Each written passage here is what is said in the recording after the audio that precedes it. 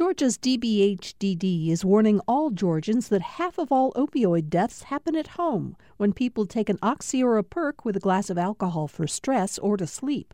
Learn more about protecting families from opioid overdoses at opioidresponse.info.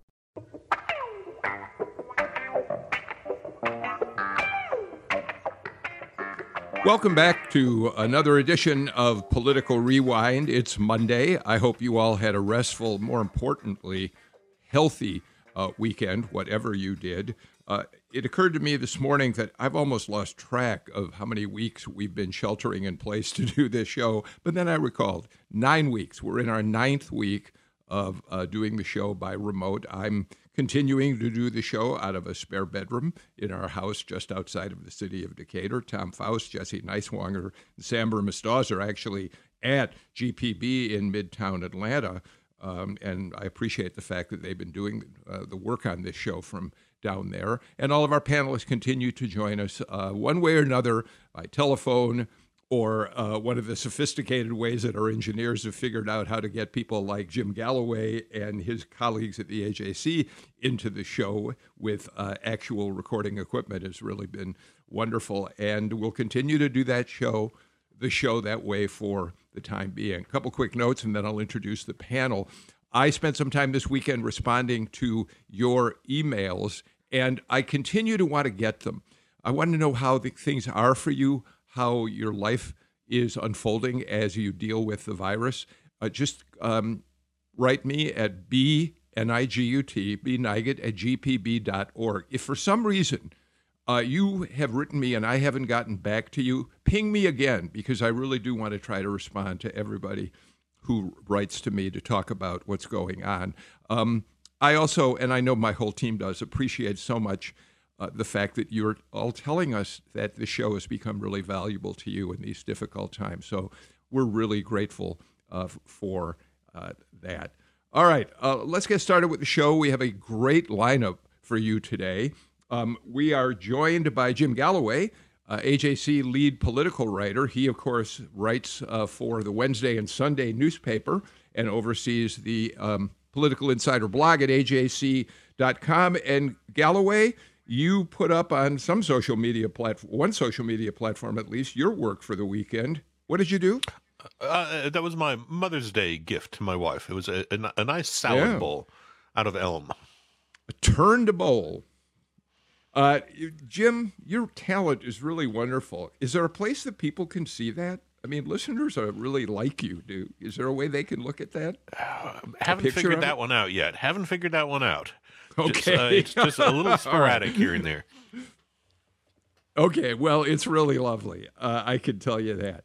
Sam Olens joins us today. We're glad to have you back, Sam. Of course, former Attorney General for the state of Georgia, and before that, Cobb County Commission Chair for a number of years, and also now a partner with the world's largest law firm, Denton. Sam, we're especially glad to have you on today because you have some, I think, can bring us some insights as to how the Attorney General's office operates in times like these with the Arbery case unfolding. How are you, Sam? Are you holding up all right in this environment?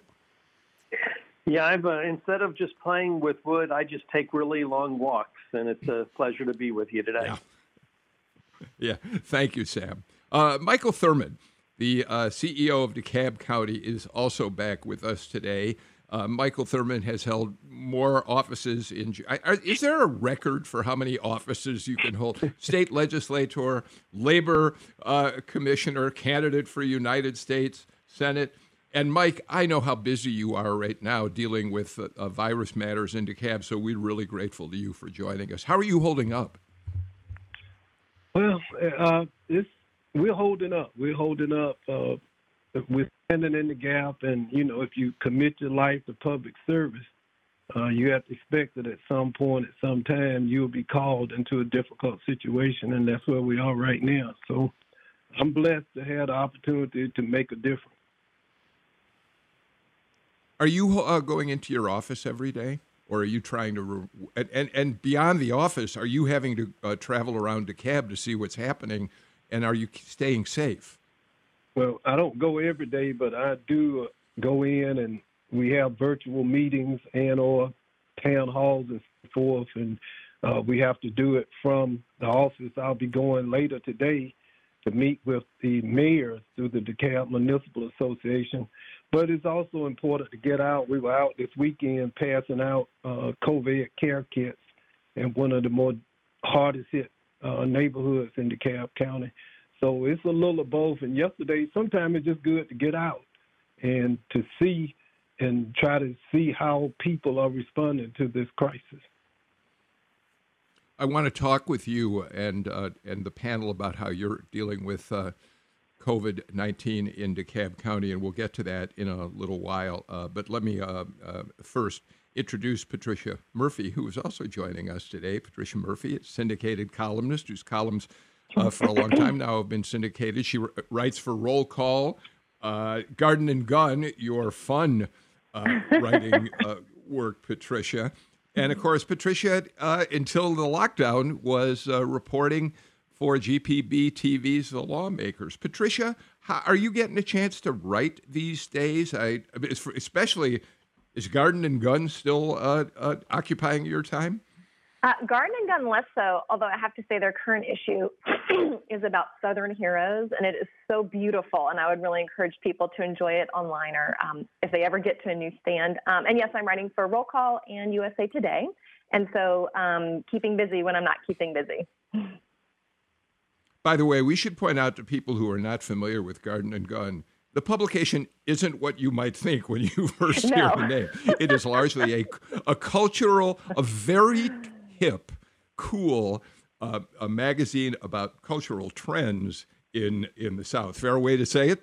Yes, it also celebrates Southern makers, creatives, artists. There was a beautiful piece about Jericho Brown, who just won a Pulitzer Prize, who's head of creative writing over at Emory University. And it was one of the most enjoyable articles I've read anywhere. And it's how I was introduced to him and his work. And he's such a treasure for the state as well. So I would encourage people to check that out, too. Absolutely. All right. Let's, there's only one story this past week that has knocked the COVID story off the front page. It hasn't knocked it out, but it's been almost as dominant a story here in Georgia and, for that matter, across the country. And that, of course, is the shooting death of Ahmaud Arbery. Jim Galloway, we've had some developments over the weekend in this case. As everybody heard in the NPR news break, the Attorney General, Chris Carr, has now asked the DOJ to conduct an investigation into how this Arbery case unfolded. It's a complicated story. Two DAs who passed the case on, but with delays that became very troubling. We reported on Friday at just how long it took between the shooting on February 23rd to last week, when finally the GBI investigation led to the arrest of the McMichaels. And we also have learned that the video of that shooting was available to law enforcement officials down in Glynn County over a month ago. They all saw it the first week of April.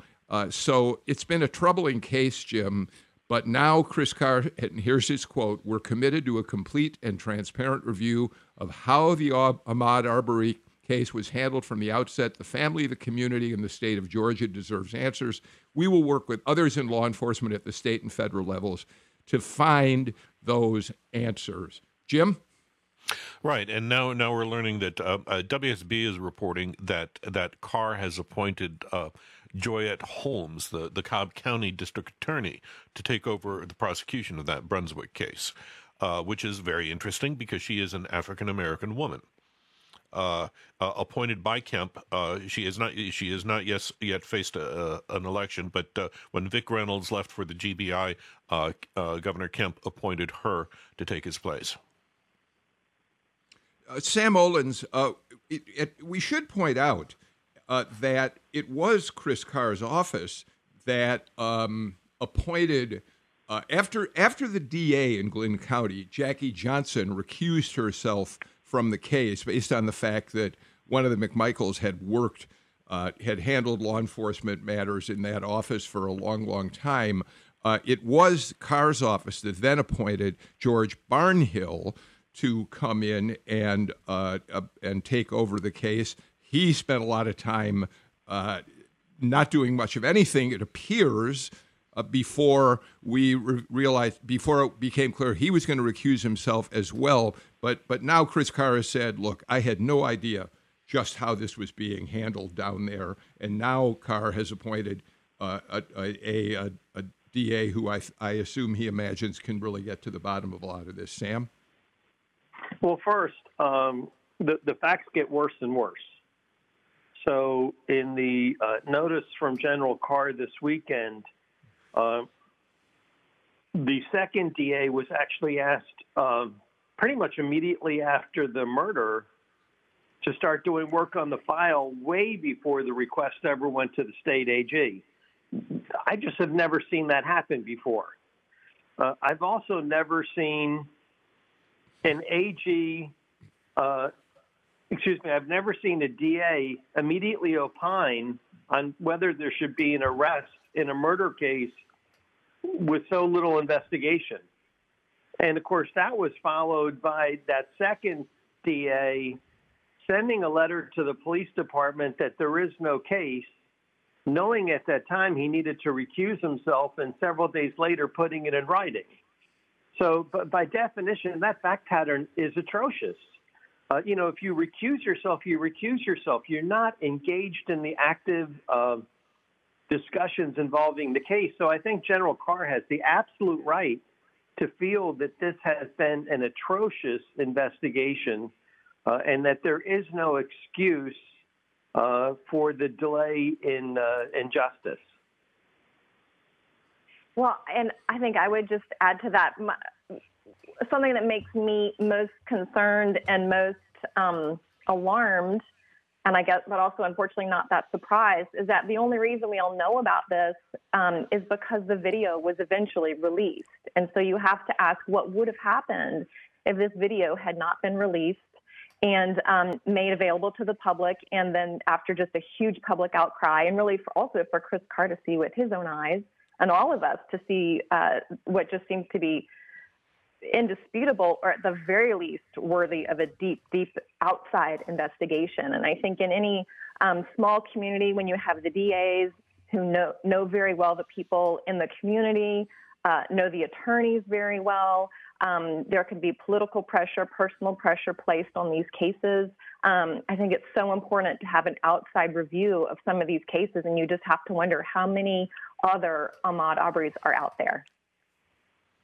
Yeah, because this can get complicated, if I'll just take a moment to lay out the timeline on this. So Ahmaud Arbery was shot and killed on February 23rd. The case should have been then brought to the Glenn County Police, presumably investigated it immediately, and they brought it to the DA of Glenn County, Jackie Johnson. But interestingly enough, even on the day after the shooting, February 24th, she had already decided that because Gregory McMichael had worked for the department for 20 years before his retirement, she was going to turn it over to George Barnhill. So on February 24th, the day after the shooting, as Sam Olens points out, there was no effort to go through the state attorney general to request a different DA to be brought into the case. Barnhill immediately picks up the case. He meets with Glenn County detectives on the morning of February 24th, and by noon, we're told now, had advised them that this was an act of justifiable homicide, and that he felt that the case, they should continue their investigation, but clearly he'd already determined in his own mind, at least, that this was an act of justifiable homicide. So all that unfolds, and then we come all the way to beginning of April. No action has been taken whatsoever. On, I believe it's April 3rd, it is the day that Barnhill decided he had to recuse himself. And then he wrote the letter, which Sam Olens referred to, in which he said this was justifiable homicide under Georgia law. The McMichaels felt threatened. They had a right to shoot Arbery. And it's again, then when we learned that the video of this shooting had been well known by law enforcement as recently as April 1st. And yet, it's only once the video is made public, as a couple of you have pointed out, that any action transpires. Somebody want to pick up on that and go forward with it? Jim Galloway? No, I tell you what, I'm going to defer to Michael Thurmond on this one, because I would like to know how this whole incident has resonated with him. Michael? Well, I've given it a lot of thought, and let me deal with a couple of things. I think Patricia mentioned that both but for the video. But in fact, African American leaders in Brunswick, Glenn County, along the coast, NAACP, Amina Glass, and others had been raising this issue and concern from day one of the incident. And so what this is, sadly, is an example. And many African Americans, the reason we say, well, but for the video, in other words, the word or the concern raised by African American leaders and white leaders regarding this horrible incident were basically ignored.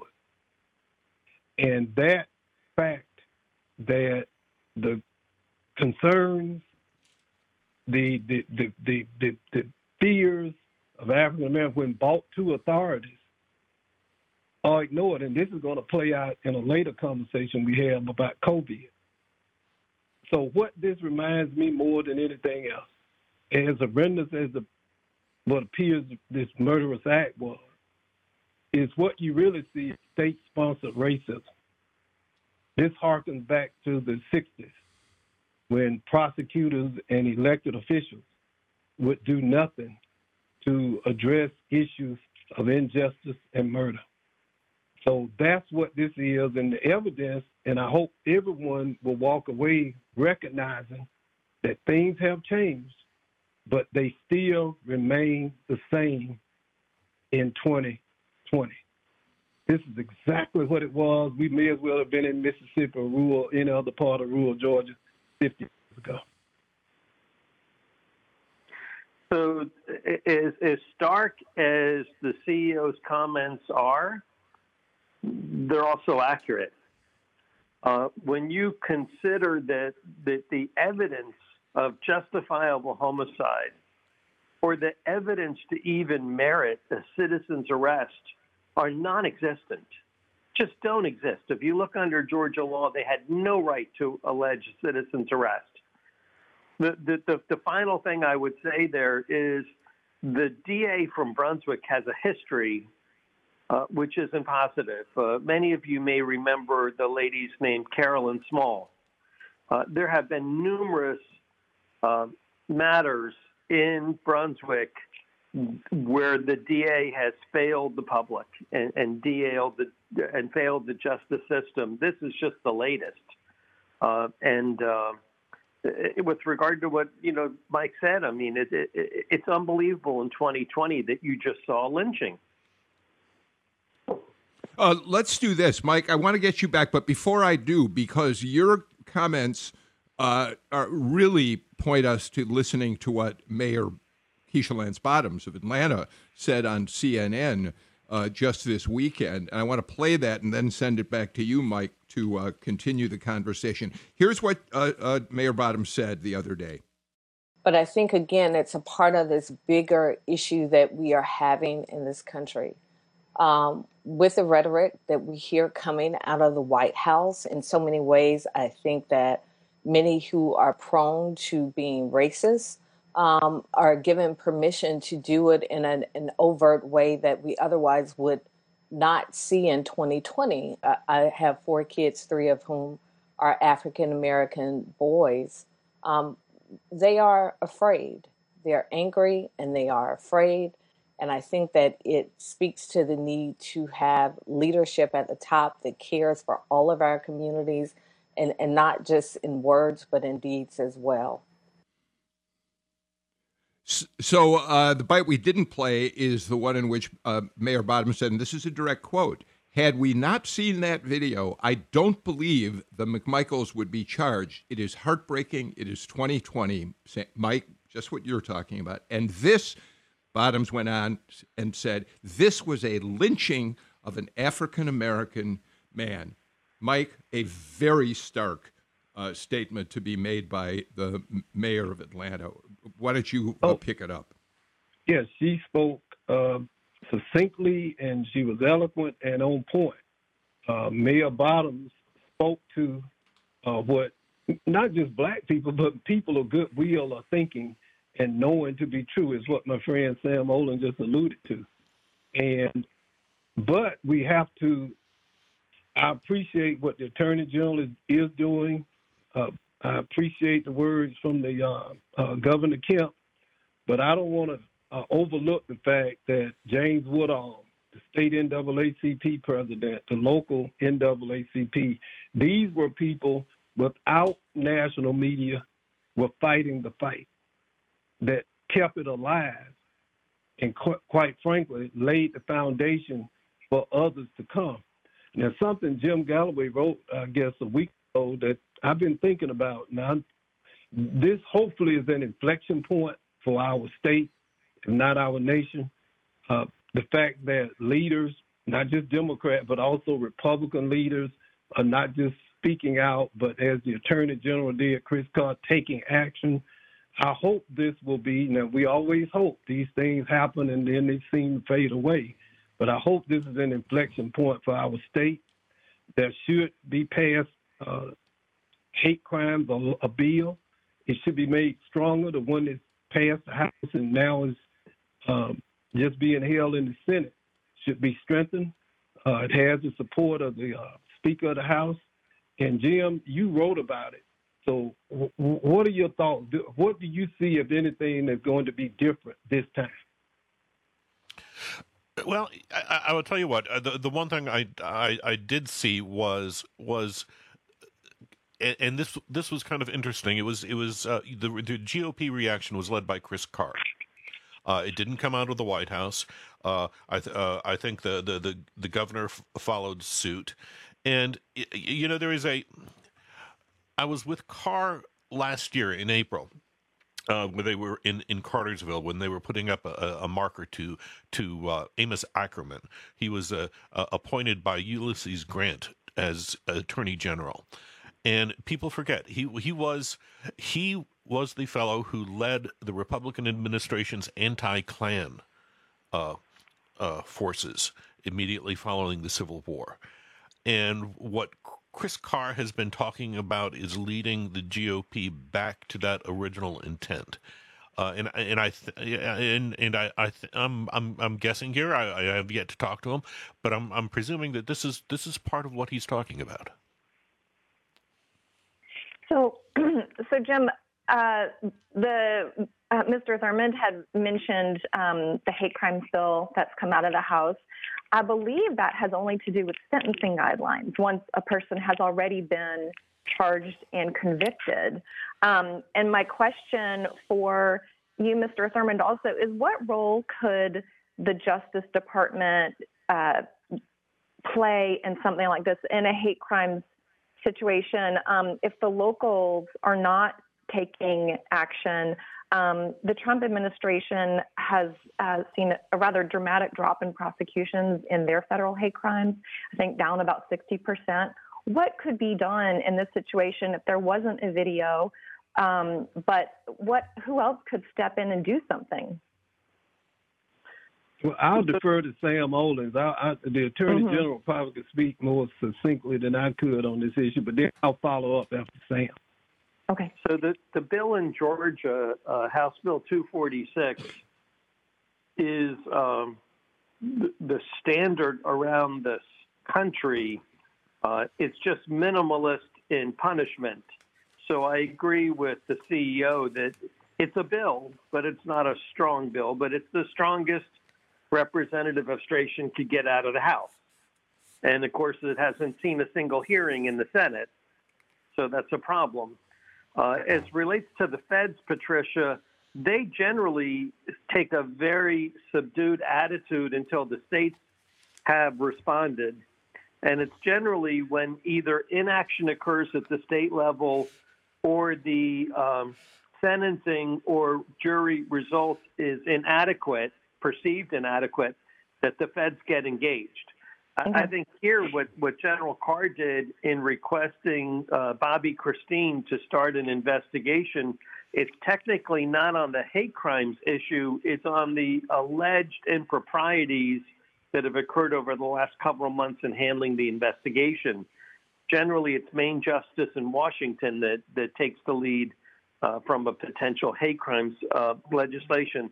Let's face it, if the new DA goes to a grand jury and whoever is guilty, knowing there may be more than two, are given significant sentences, it's less likely that the Fed would have a concurrent prosecution. But, it's Mike Thurmond. I want to get you into this, but I want to add a little something to what you just said, Sam. I want to tell you, I will tell you who was one of the biggest fighters for the Department of Justice getting active in hate crimes prosecutions, in making sure that states understood how important they were, in making sure that in her district, the feds had a role in hate crime. It was Sally Yates when she was U.S. Attorney for the Northern District of Georgia. She was very determined about this subject, Mike. And I think it's fair to say it's quite true that right now the hate crimes legislation 426, Jim Galloway just reminded me, is a number on that bill. We certainly know for a long time it's been needed here. Georgia is one of 5 states that still doesn't have a hate crimes bill. The reasons we don't are almost as offensive and in terms of prejudice as some of the other stories we're following these days. Primarily, the legislature has never wanted to protect gays and lesbians in a hate crimes bill, and that slowed it down and stopped it in the past. Mike, it's still secondary to what's going on right now, but it is important, yes? Oh, absolutely, and I appreciate you mentioning Ms. Yates' work in this regard, and just writ large, if you stand back, and I mentioned it, there is a direct line between Glenn County and this whole response to COVID-19. What people are really beginning to see and feel is that there is a lack of respect for African-American life.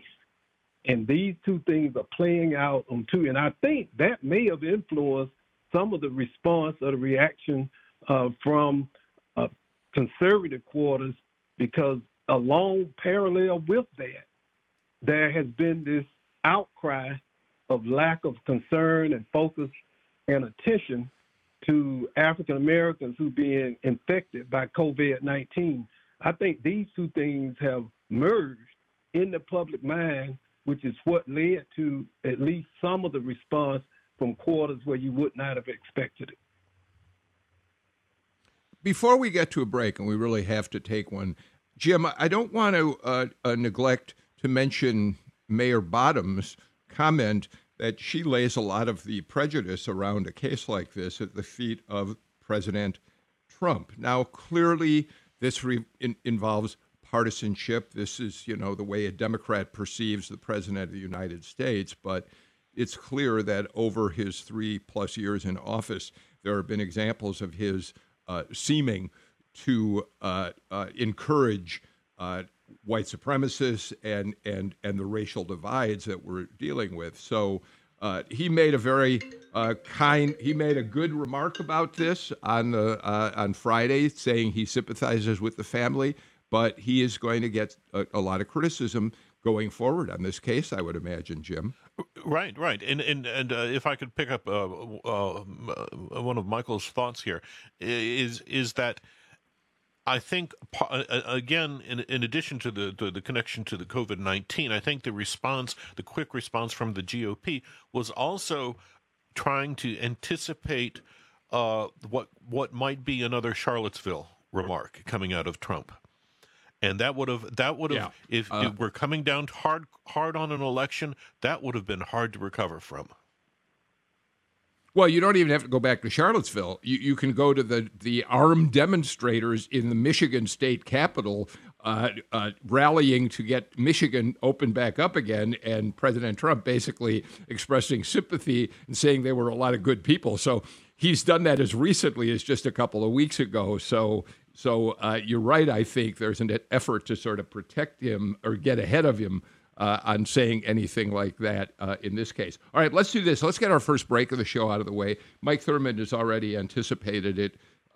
We do need to talk about COVID-19 in Georgia. And Mike, I want to talk about how you're dealing with it in DeKalb specifically, because I think that leads us into a larger discussion about where we stand with the virus in the state right now. You're listening to Political Rewind. We'll be right back.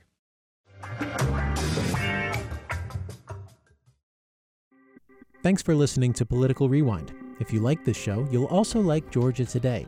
It's a daily podcast from GPB News, bringing you compelling stories and in-depth reporting that you won't hear anywhere else. Join me, Peter Biello, for this quick and convenient way to get the best of GPB News' extensive coverage of the topics that matter to you, delivered directly to your device every weekday afternoon.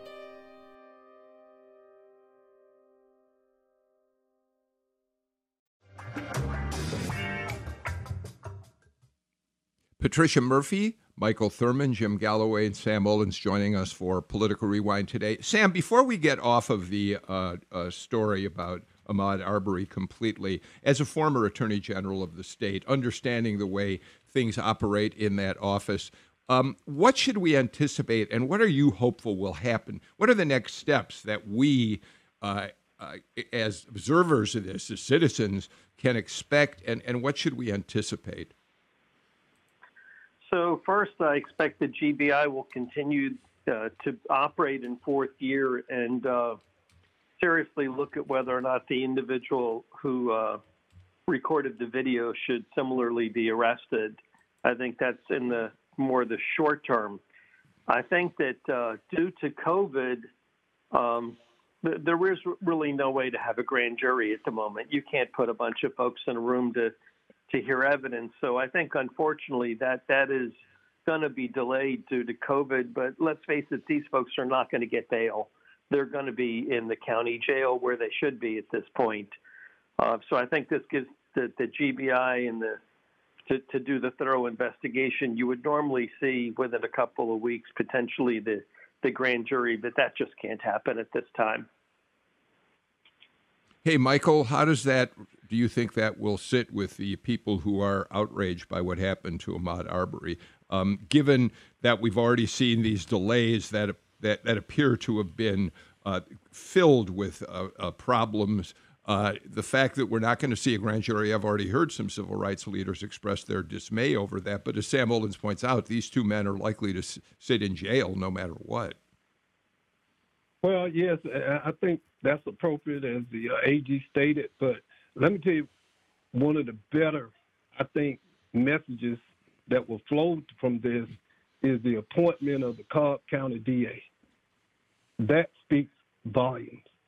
And I'll give the Attorney General huge amounts of credit for recognizing that the District Attorney, Holmes,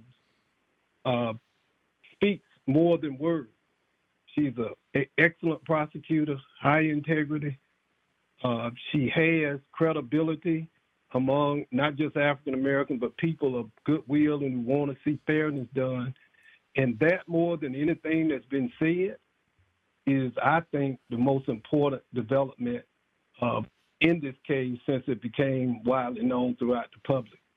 And I'm confident that she is going to do a good job. And that's going to lead us to COVID-19. It's not just a message, but it's also the messenger.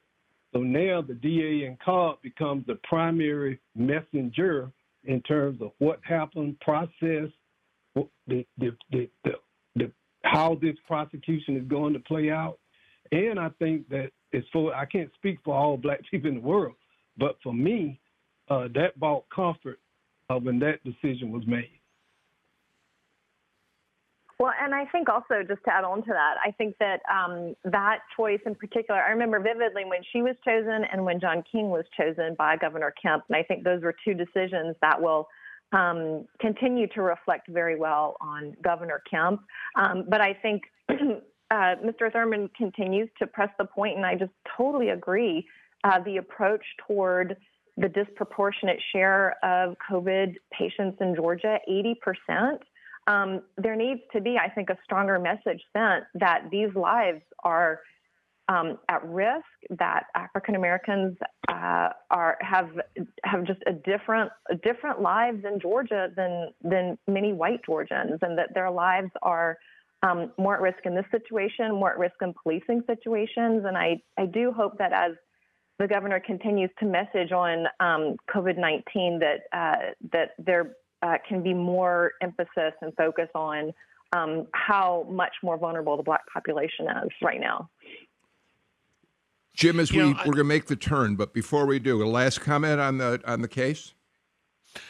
I'm very interested in this connection that Michael has drawn between COVID-19 and the Arbery case. It is all about trust. It is all about confidence in the system, and we've got a political system that, because of this polarization, people aren't talking to each other. You've got one side who gets 50.1% of the vote, and it makes all the decisions, doesn't consult the other side, and it's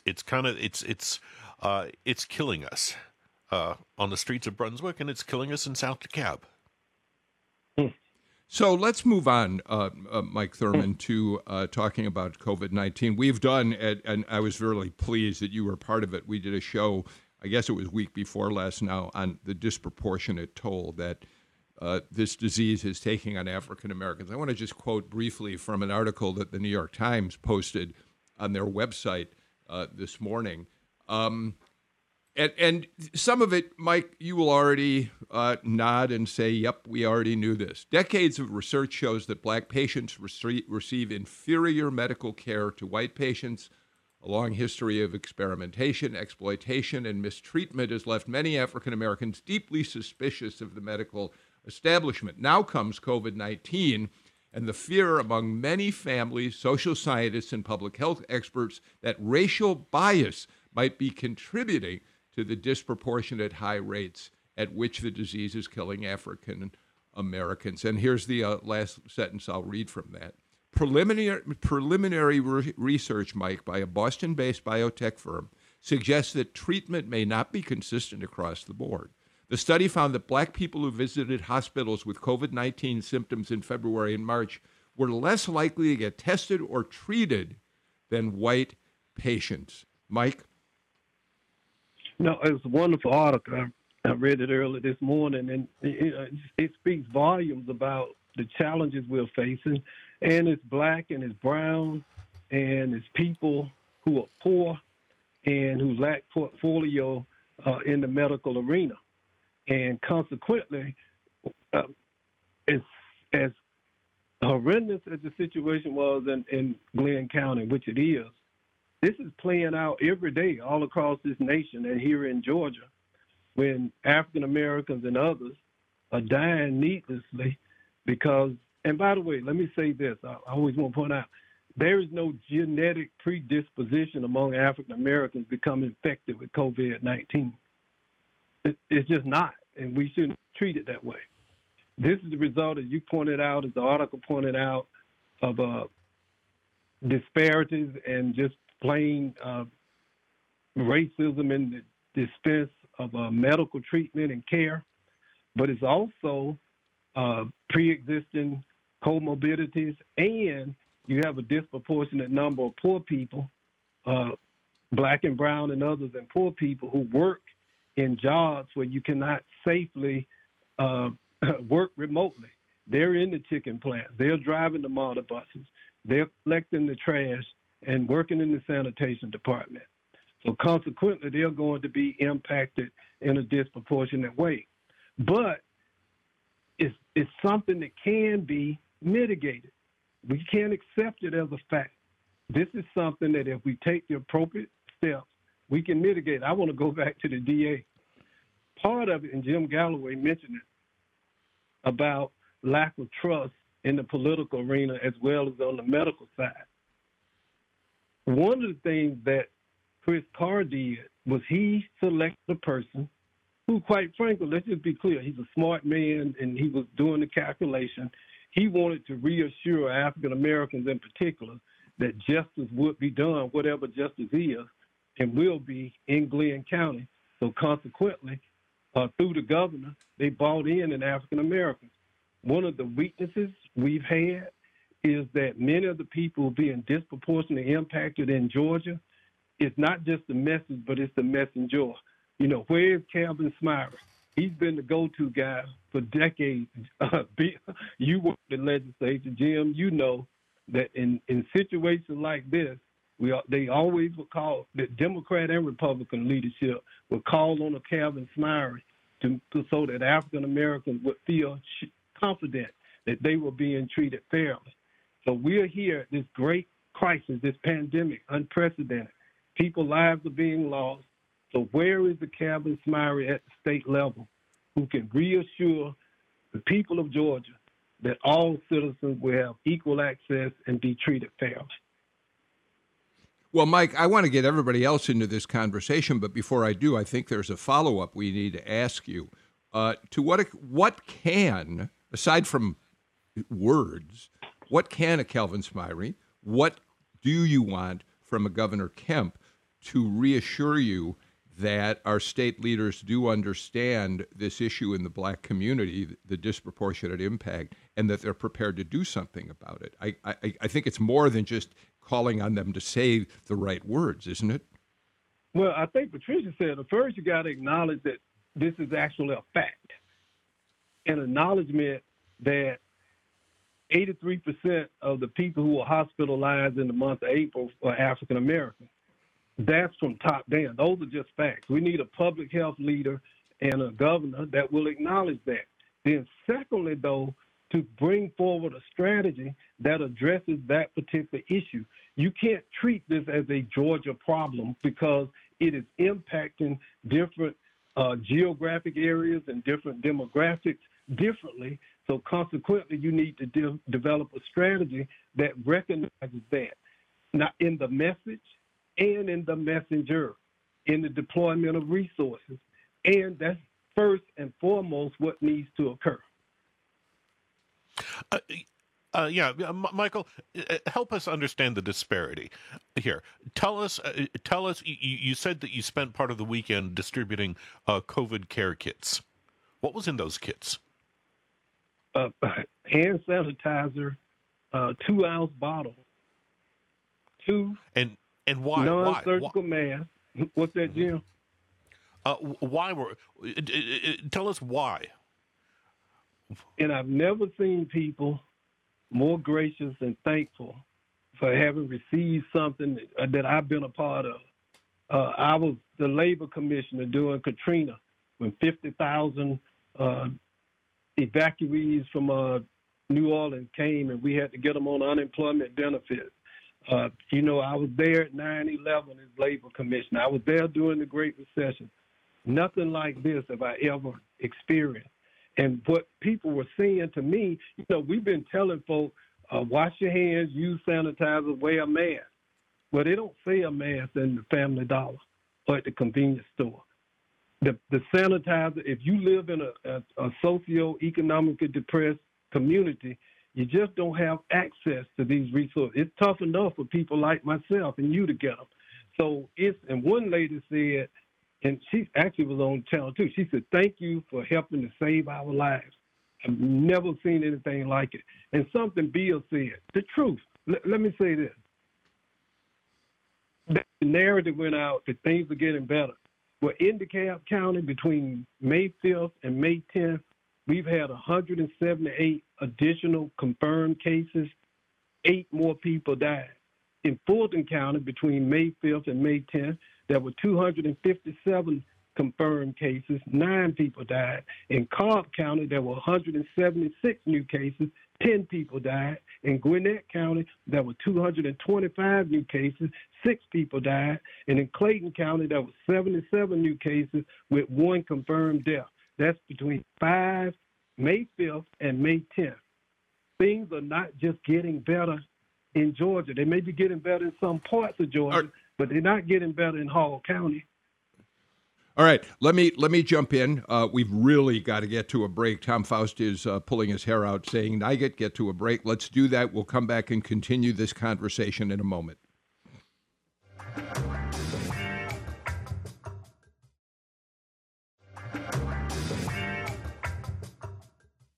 Quick program note, as Patricia Murphy, who's been covering the Capitol for GPB, knows, they're in a heap of trouble down there in terms of the budget. I mean, the revenues have dropped so precipitously that they're trying to figure out how they're going to cobble together a budget for the next fiscal year. Tomorrow on Political Rewind, Terry England, the chairman of the Appropriations Committee, will join us and give us some of his initial thoughts as he's begun his Appropriations Committee hearing on what they're planning to do in the effort to fight back to some sense of normality in the state. I want to get all of you into this. We've only got about 5 minutes left, but Sam, one of the things that Mike makes so clear, it's the theme of this show today.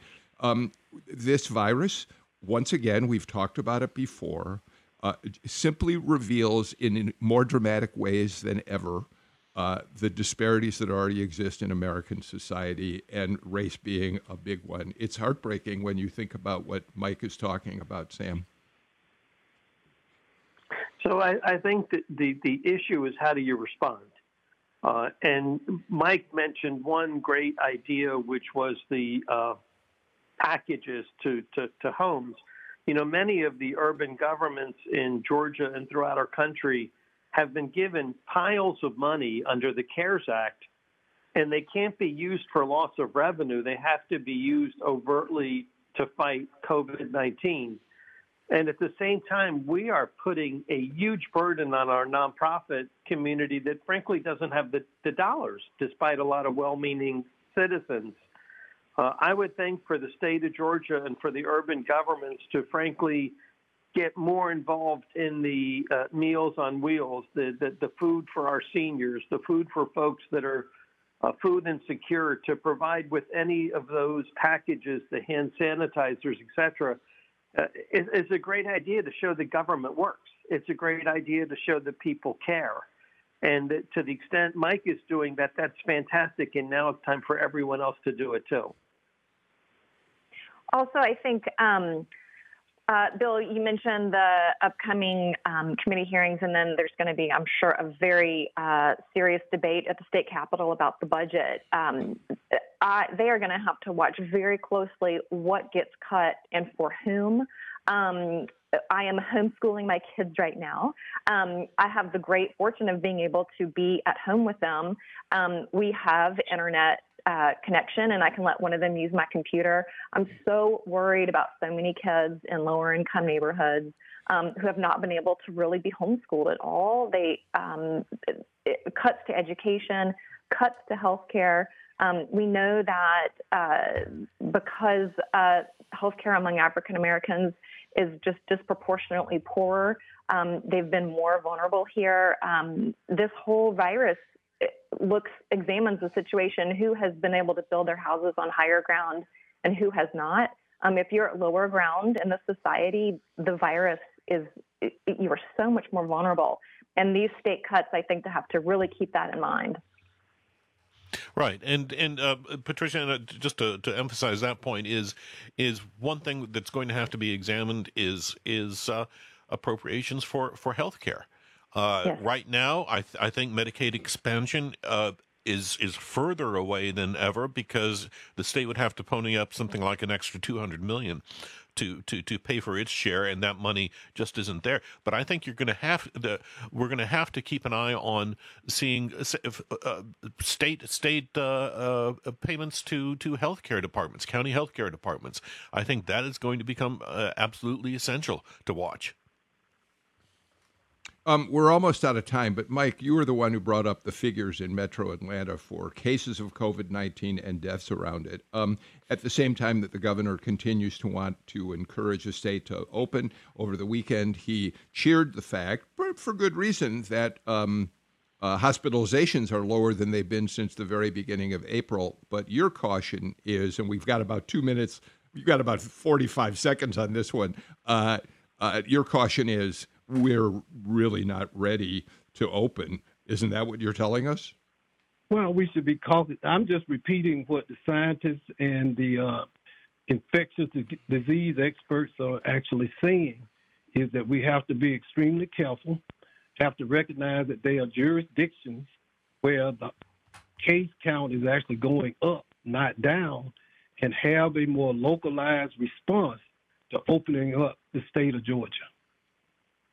All right, let me real quick.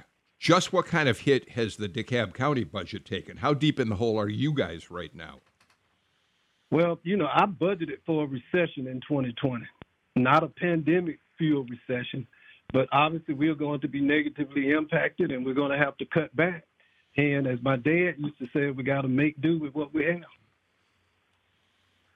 Michael Thurmond gets the last word on today's Political Rewind. Michael, thank you very much. Patricia Murphy, Sam Olens, Jim Galloway, thank you for a really, I thought, meaningful and smart conversation on Political Rewind today. Again, Terry England, the chair of the Appropriations Committee, joins us on Political Rewind tomorrow. I hope you join us for that show. In the meantime, have a very good day. Take care.